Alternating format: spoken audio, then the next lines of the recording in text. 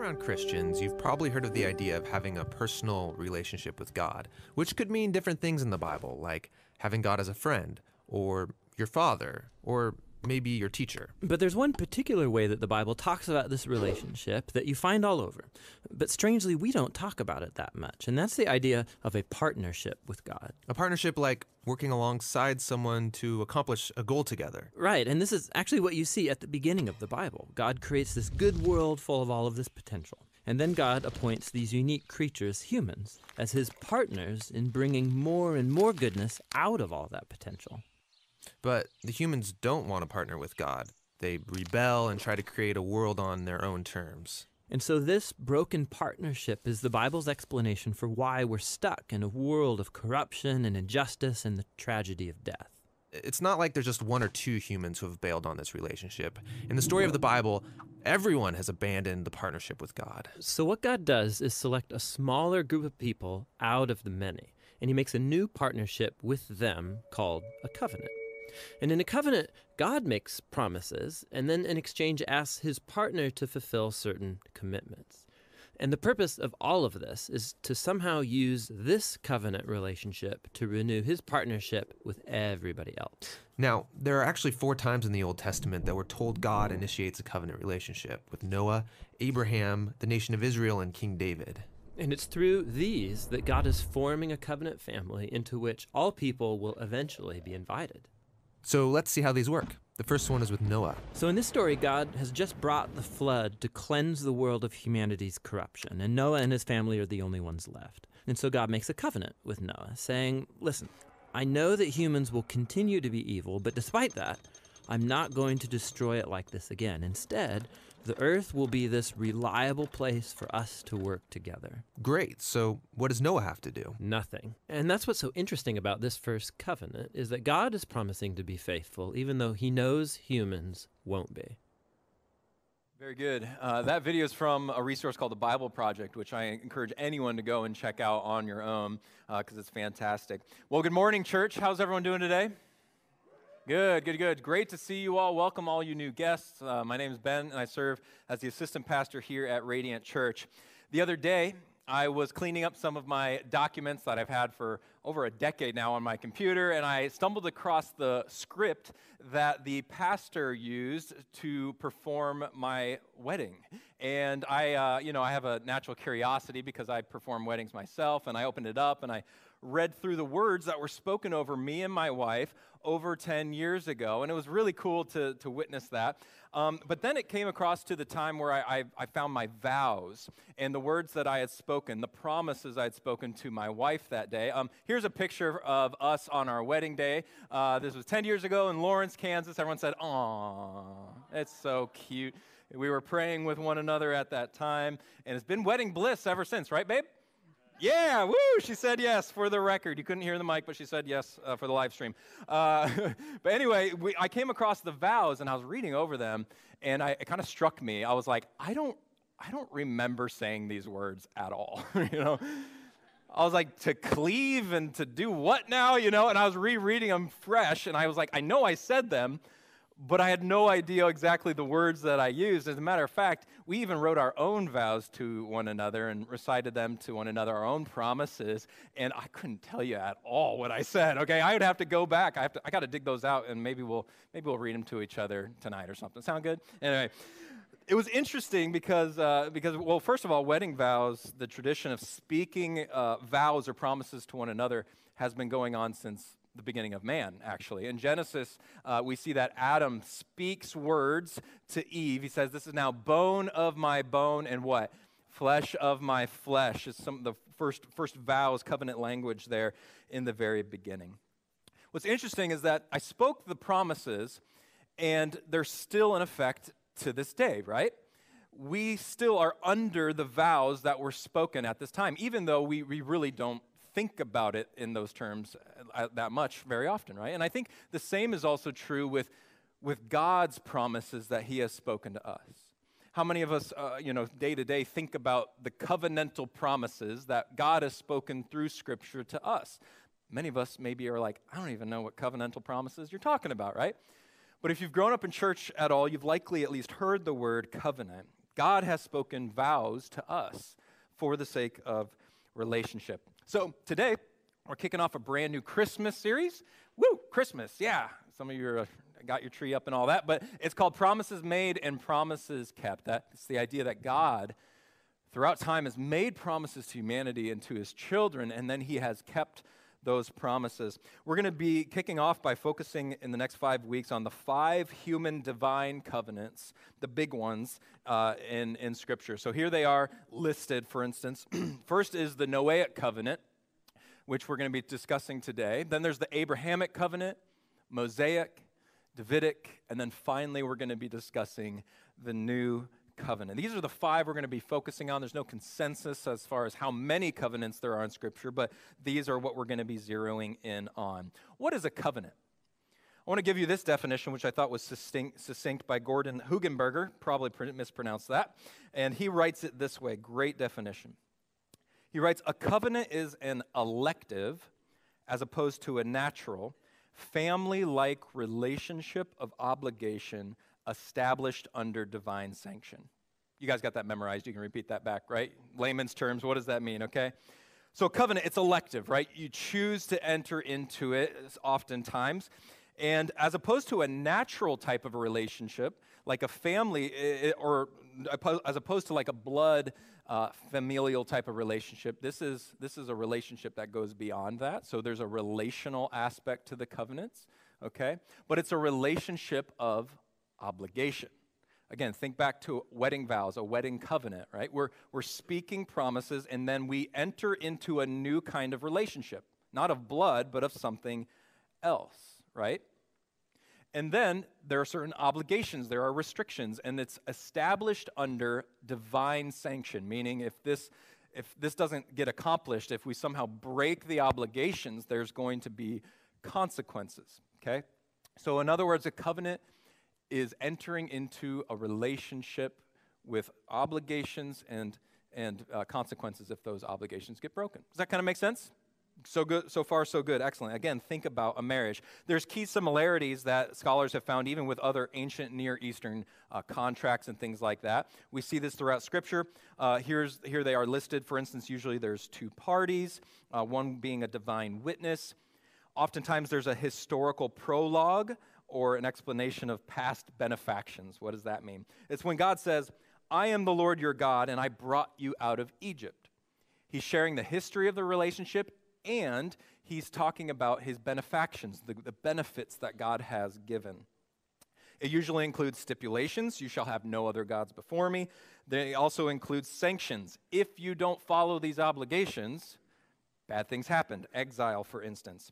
And then finally, there's usually a ratifying oath, or there's an oath sign. What does that mean? A ratifying oath would be spoken as if like wedding vows, for instance. A wedding is interesting, or a marriage is interesting because it's a 2-part covenant. There's both ratifying oath that is spoken through vows, but then there's also a ratifying oath sign. There's a symbol. What is that symbol in marriage?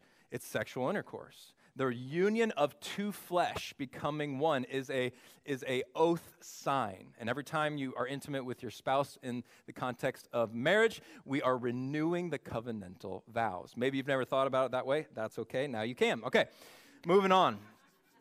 The first time we ever see the word covenant, though, is found in the story of Noah, which begins around Genesis chapter 6, the story of Noah. Everyone has heard of the story of Noah and the ark, right? It is by far the most terrifying children's story of all time, okay? Matter of fact, it's not a children's story at all. So we're going to be in Genesis chapter 6. If you want to turn there in your Bibles or on your phones, feel free to do that now. Genesis chapter 6, then we'll jump over to 9. The story spans 3 chapters, so there's no way we'll cover it all, but we'll hit the highlights since most of us are familiar. Genesis chapter 6, beginning with verse 5, it says this.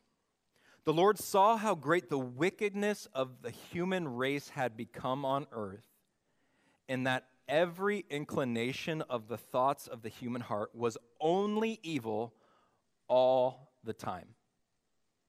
Wow, okay?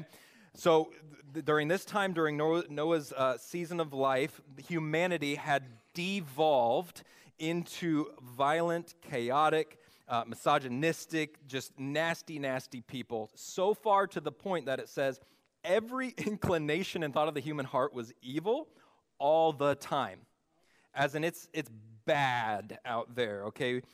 And so what we see is it's devolved from this sort of spiraling effect where it was once we were partners with the loving God who created us out of union and goodness as image bearers and co-rulers, and we had an opportunity to partner with God. The human race took that choice, took that agency and free will, and it absolutely perverted it into all kinds of chaos and evil. Here's what happens next. This is the heartbreaking part of the story, verse 6. The Lord regretted that he had made human beings on the earth, and his heart was deeply troubled. Scripture says his heart was deeply troubled. 7, so the Lord said, I will wipe from the face of the earth the human race I have created, and with them the animals, the birds, and the creatures that move along the ground. For I regret that I have made them. 8, but Noah found favor in the eyes of the Lord. Again, jump to 17. 17 says, I am going to bring floodwaters on the earth to destroy all life under the heavens, every creature that has breath of life in it. Everything on earth will perish. Drastic move by God here. We see in this story that things had become so corrupt and violent that all the people of the earth had been corrupted in all of their ways, and God said, I regret it.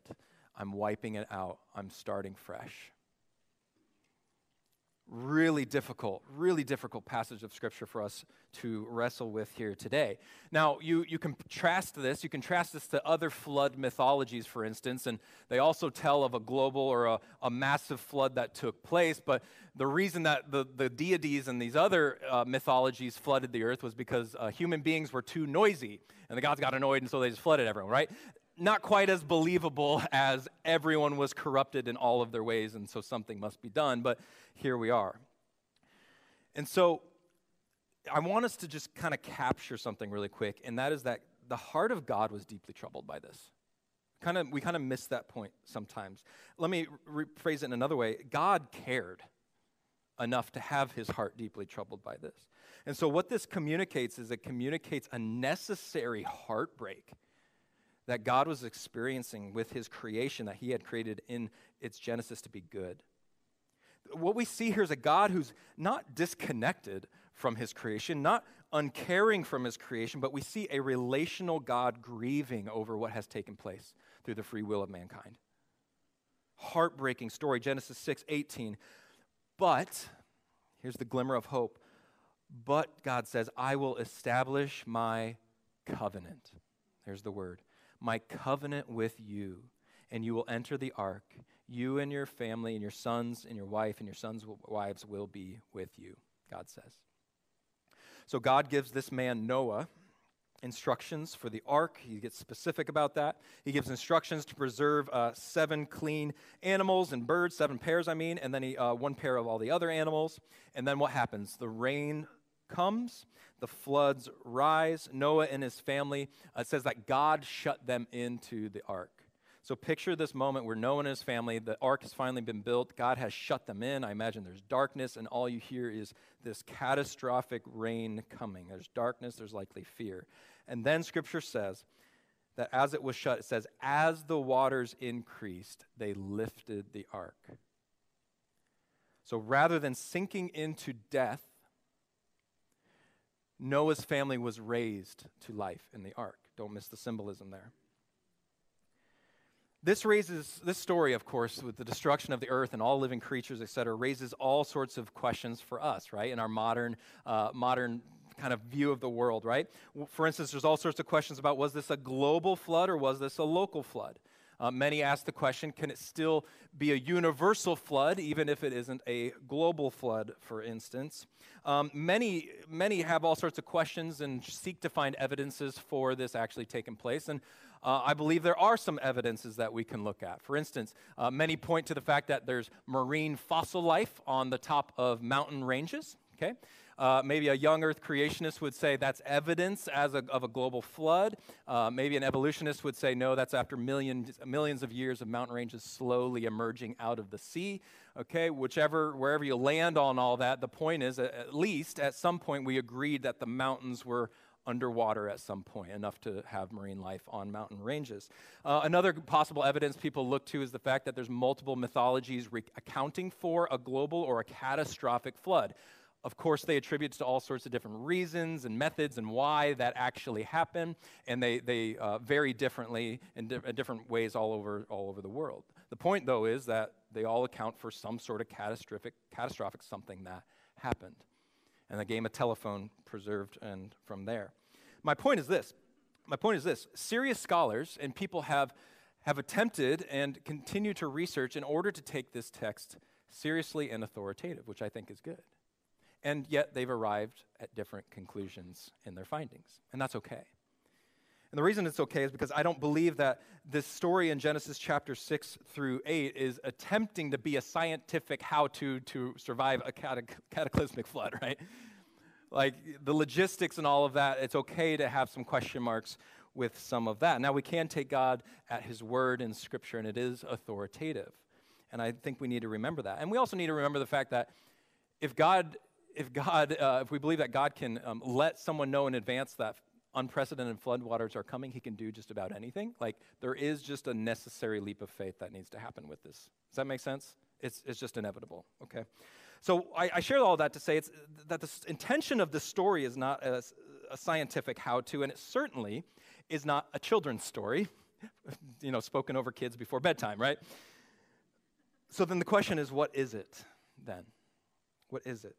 First and foremost, this story is about necessary divine judgment against evil. Let me say that again. Necessary divine judgment against evil. The story says that every thought of humanity was evil all the time. And I think if we were to experience that here and now, let's say in our country, that like everyone you interacted with, all of their thoughts were evil and corrupt and violent all the time, and there was this devolving spiral of hate and injustice happening, I think no matter what your worldview, whether it's godly or not, all of us would agree that something ought to be done about that level of evil, correct? We would all agree like something has to be done if it's truly that bad. And God does something about that. You see, evil, church, we know this if you observe the world at all, evil doesn't just simply go away. Something needs to be done about it. Evil lurks, it metastasizes. Evil tries to corrupt the hearts of everyone. Evil bides its time in the darkness, and then it chooses to regrow if not dealt with. Every respectable worldview, whether it involves God or not, has to deal with the problem of evil in this world. I just happen to believe that Scripture actually has one of the most thorough outlooks and thorough explanations of why evil exists and what to do about it. You may arrive at a different conclusion, but every reasonable worldview has to deal with the problem of the evil we see in this world. And the reality is this, everyone in this room, we only see a glimpse of the amount of evil that happens in this world. We only see a tiny fraction, and we aren't even able to see all the inclinations and the thoughts in people's heart and mind. If you were able to see a glimpse into my heart and mind when I am not having godly thoughts, it would strike you, right? You'd be like, what in the world? Why is he so judgmental? Why is he so prideful? Why, right? We only get a tiny glimpse in the amount of chaos and evil that reside in the hearts of men in our world today. Let me just give you a couple examples real quick. I don't want to linger here. Just recently, I heard a young kid in elementary tell me about how his school had to take action because of racist comments he was receiving, and he told me what was said, and it was just truly awful. Just recently, I heard a story about a daughter who was sold into sex trafficking by her father who was involved in that and then forced to do occult practices. I learned recently that the porn industry has reached $100 billion in revenue in the year 2022. $100 billion in revenue. And then I also recently learned that there's conflict in Manipur, India, between Hindu extremists and Christians. 300 churches were burned to the ground and 4,000 Christian homes in Manipur were destroyed. Each of those stories I learned about this week. This week. It's a tiny glimpse of the evil that's actually being perpetuated in our world today. We only see in part, we only see a glimpse of the evil that resides on the hearts of man. God sees it all. Can you imagine the emotional burden and weight of seeing all the evil that resides in the hearts and minds of men at all times? And this is post-Jesus, right? Can you imagine what it must have been like in the days of Noah? So how could a loving God, pour out judgment? How can we explain the colossal loss of life in the story of Noah? I don't want to provide oversimplified answers today, but one explanation is quite simple, and it's this. It's that God is just.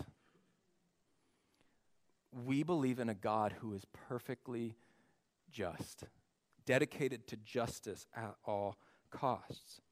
Let me put it this way. A just world requires that evil be dealt with, right? It requires it. Proverbs 21 verse 15 puts it this way. When justice is done, it brings joy to the righteous, but terror to evildoers. Isaiah 61:88, this is what God said. He says, "For I, the Lord, love justice. I hate robbery and wrongdoing. In my faithfulness, I will reward my people and make an everlasting covenant with them." You see, church, we can never miss this point. I know this story is difficult. I know it's a lot to wrestle with, but we need to remember, righteous judgment towards the guilty is an act of mercy towards the innocent. Right? When we see righteous judgment towards evildoers, towards the guilty, it's an act of mercy towards those who are seeking goodness and innocence in our world. But who gets to decide, right? That's the question. Who gets to decide who's actually evil and who's good? Who could bear that weight? There's only one who can. It's an almighty, holy God. Our systems of justice fail all the time. We see it every single day. They're perverted, they're corrupt, they miss the mark, they get it wrong, right? We need to believe in a God of perfect justice who will make all things right one day. And in this story, God had seen that there was one who hadn't succumbed to this level of corruption, and his name was Noah. And Noah had a blind sort of faith and obedience and faith in what was unseen. And he chose to take action in it. And so what we see in the story of Noah is also that God would preserve what was good. God would choose to preserve the little glimpse of what was good, and he restarts his rescue mission to humanity. Look, guys, I get it. There is no easy way around this story, the story of Noah's Ark. Noah's story should alarm us and unsettle us. It ought to, right? There's a story of a famous church father, Anselm of Canterbury, and he was discussing the incarnation of Christ. And this person he was talking with just couldn't grasp the idea that God in his love would send his son Jesus only so that he could die for humanity. And his question was, why would Jesus have to die, though, in order to save humanity? And Anselm's reply is famous. Anselm writes this: "You have not yet considered the greatness of the weight of sin." This sermon was hard. And the reason it was hard is because I was forced to consider the greatness of the weight of sin. It's ugly. It's hard. It bears a load on each and every one of us. We feel it day in and day out. So the story of Noah is not meant to be a sort of like lullaby that puts us back into sleep. It is meant to alarm us and awaken us. When air raid sirens would go off over Europe during World War II, there was a reason for that. It was loud, it was unsettling, and it was to warn individuals to take cover because the bombs were about to drop. When you hear a tornado siren, it's not meant to, you're not meant to hear a tornado siren and then be like, oh, everything's fine, I'm going to go back to sleep, right? It's jarring. It is annoying. It is in your face. You cannot ignore a tornado siren. Why? Because it's meant to unsettle you into action, into changing, into saying, hey, the funnel clouds are forming. The tornado is headed your way. Do something or perish. That's the story of Noah. It is not meant to settle well with us. So if you're here and you're struggling with that, you're like, what in the world is this story and a loving God doing what? Yeah, it's hard. It's a brutal story. Why? Well, Ecclesiastes 12:14, for God will bring every deed into judgment. Wow. Including every hidden thing, whether it's good or evil. Wow. Why? Because justice requires this kind of judgment. Perfect justice requires this kind of judgment. We don't like that. That is a hard reality, but it's true. So anyway, I just am here today to wish you a Merry Christmas. Welcome to our Christmas series. You guys get your tree up yet? Get your lights up? Cool. Yeah, just a light little topic for us this morning. First and foremost, the story of Noah is about divine judgment against evil.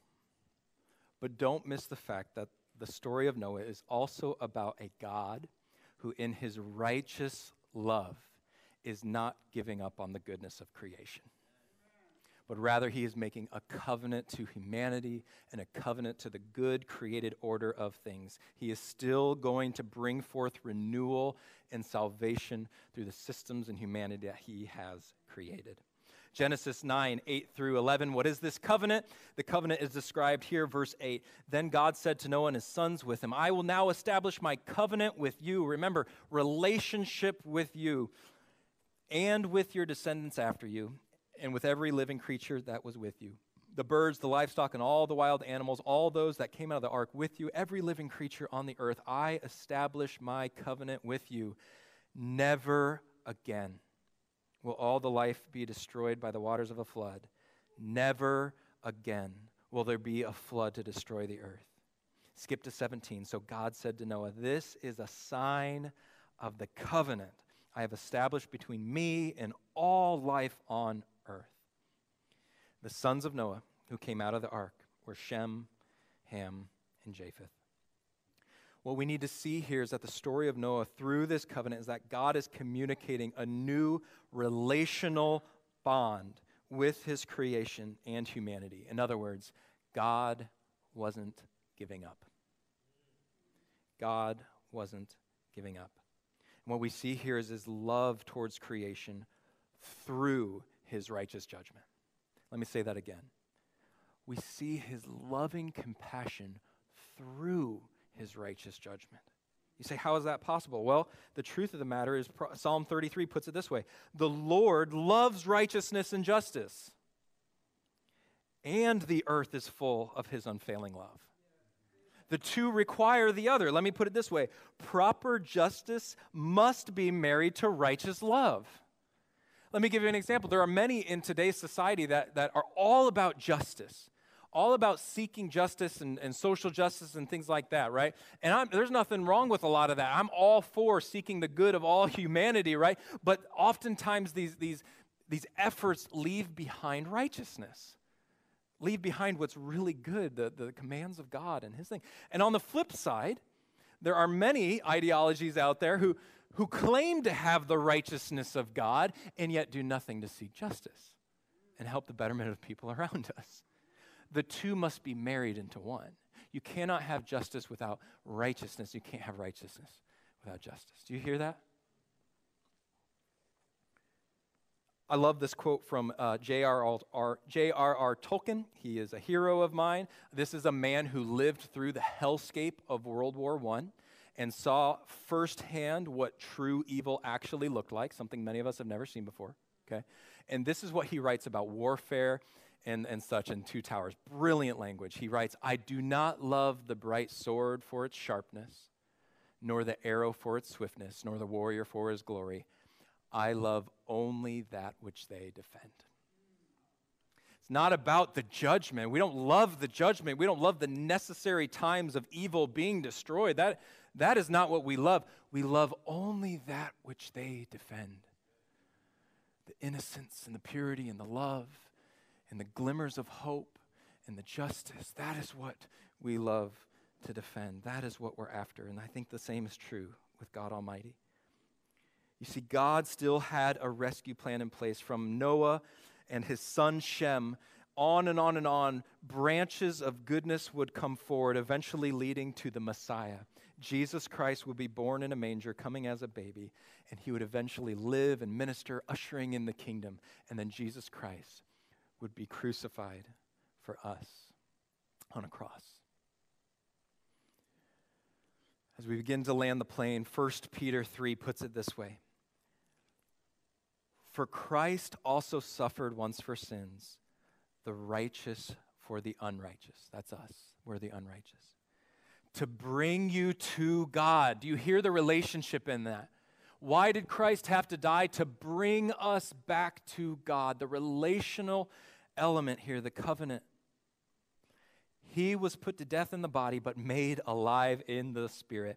After being made alive, he went and made proclamation to the imprisoned spirits, to those who were disobedient long ago when God waited patiently in the days of Noah. Did you catch that? Waited patiently in the days of Noah while the ark was being built. In it, only a few people, 8 in all, were saved through water. 21, don't miss this. And this water symbolizes baptism that now saves you also. Not the removal of dirt from the body, but the pledge of a clear conscience towards God. It saves you by the resurrection of Jesus Christ, who has gone into heaven and is at the right hand of God with angels, authorities, and powers in submission to him. Let me put it this way, church. Through Christ Jesus, Christ lifts us out of the waters of judgment, and he is our only lifeboat.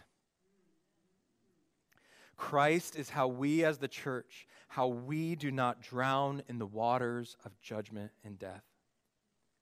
It's through Christ and what he did on the cross that we, as his people, are able to pass through our Red Sea from slavery of death into a newfound slavery and freedom and righteousness.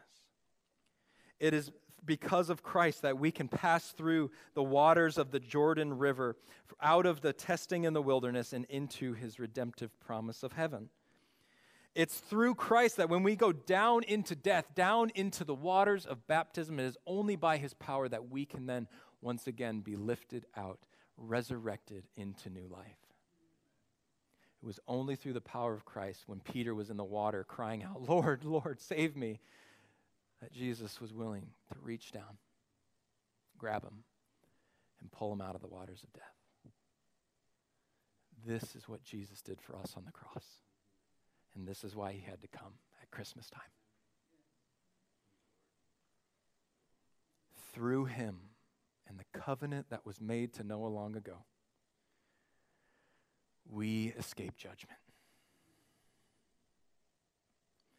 The story of Noah is about the enormous cost of God creating us with free will and agency, and the risk of us not choosing him back. The story of Noah is about the enormous price to rescue us from judgment, which was Jesus Christ on the cross. Isaiah 53 reminds us that, but he was pierced for our transgressions. He was crushed for our iniquities. The punishment that brought us peace was on him, and by his wounds we are healed. We all, like sheep, have gone astray. Each of us has turned to our own way, and the Lord has laid on him the iniquity of us all. So just as much as the story of Noah is a story about God's justice done against evil, it's a story of how God is preserving what is good in his righteous love. All the goodness, church, that we have ever experienced in this life, all the goodness and grace that we've experienced on our wedding days or the birth of our children or good friends around table, all of the beauty we've seen in sunsets and the love that has been shared among us, all was possible because God did not give up on what was good. That's the story of Noah. Small seeds of goodness, planted and giving life in fertile soil to spring forth and branch out till the end of the age. In other words, God hasn't given up. Let me say that one more time. God hasn't given up. God hasn't given up on making something good from bad. God hasn't given up on completing what he started. God hasn't given up on his commitment to absolute justice, but he also hasn't given up on his commitment to absolute love for you and for me. For us here today, church, we, like Noah, God has lifted us out of the waters. We haven't perished in judgment, but rather we can have new life in him. God hasn't given up on us. Whatever your circumstances, whatever wrong you've done, whatever evil intentions of your heart and mind, the Lord knows I have them myself. I just need to remind you that God hasn't given up. He's provided a way for you out of the judgment, out of what wrath our debts have incurred. He hasn't given up. He's still at work. He's still bringing good things out of the evil. So may we, as image bearers and partners with our Heavenly Father, then, church, may we too do all we can to seek justice while preserving what is good. May we endure as a remnant in the face of evil. And may we, with all gratitude that we have been given, give thanks to God for this promise that's been made and this promise that's been kept. We've been given a fresh start. God's not giving up. Judgment has been withheld. Let's pray.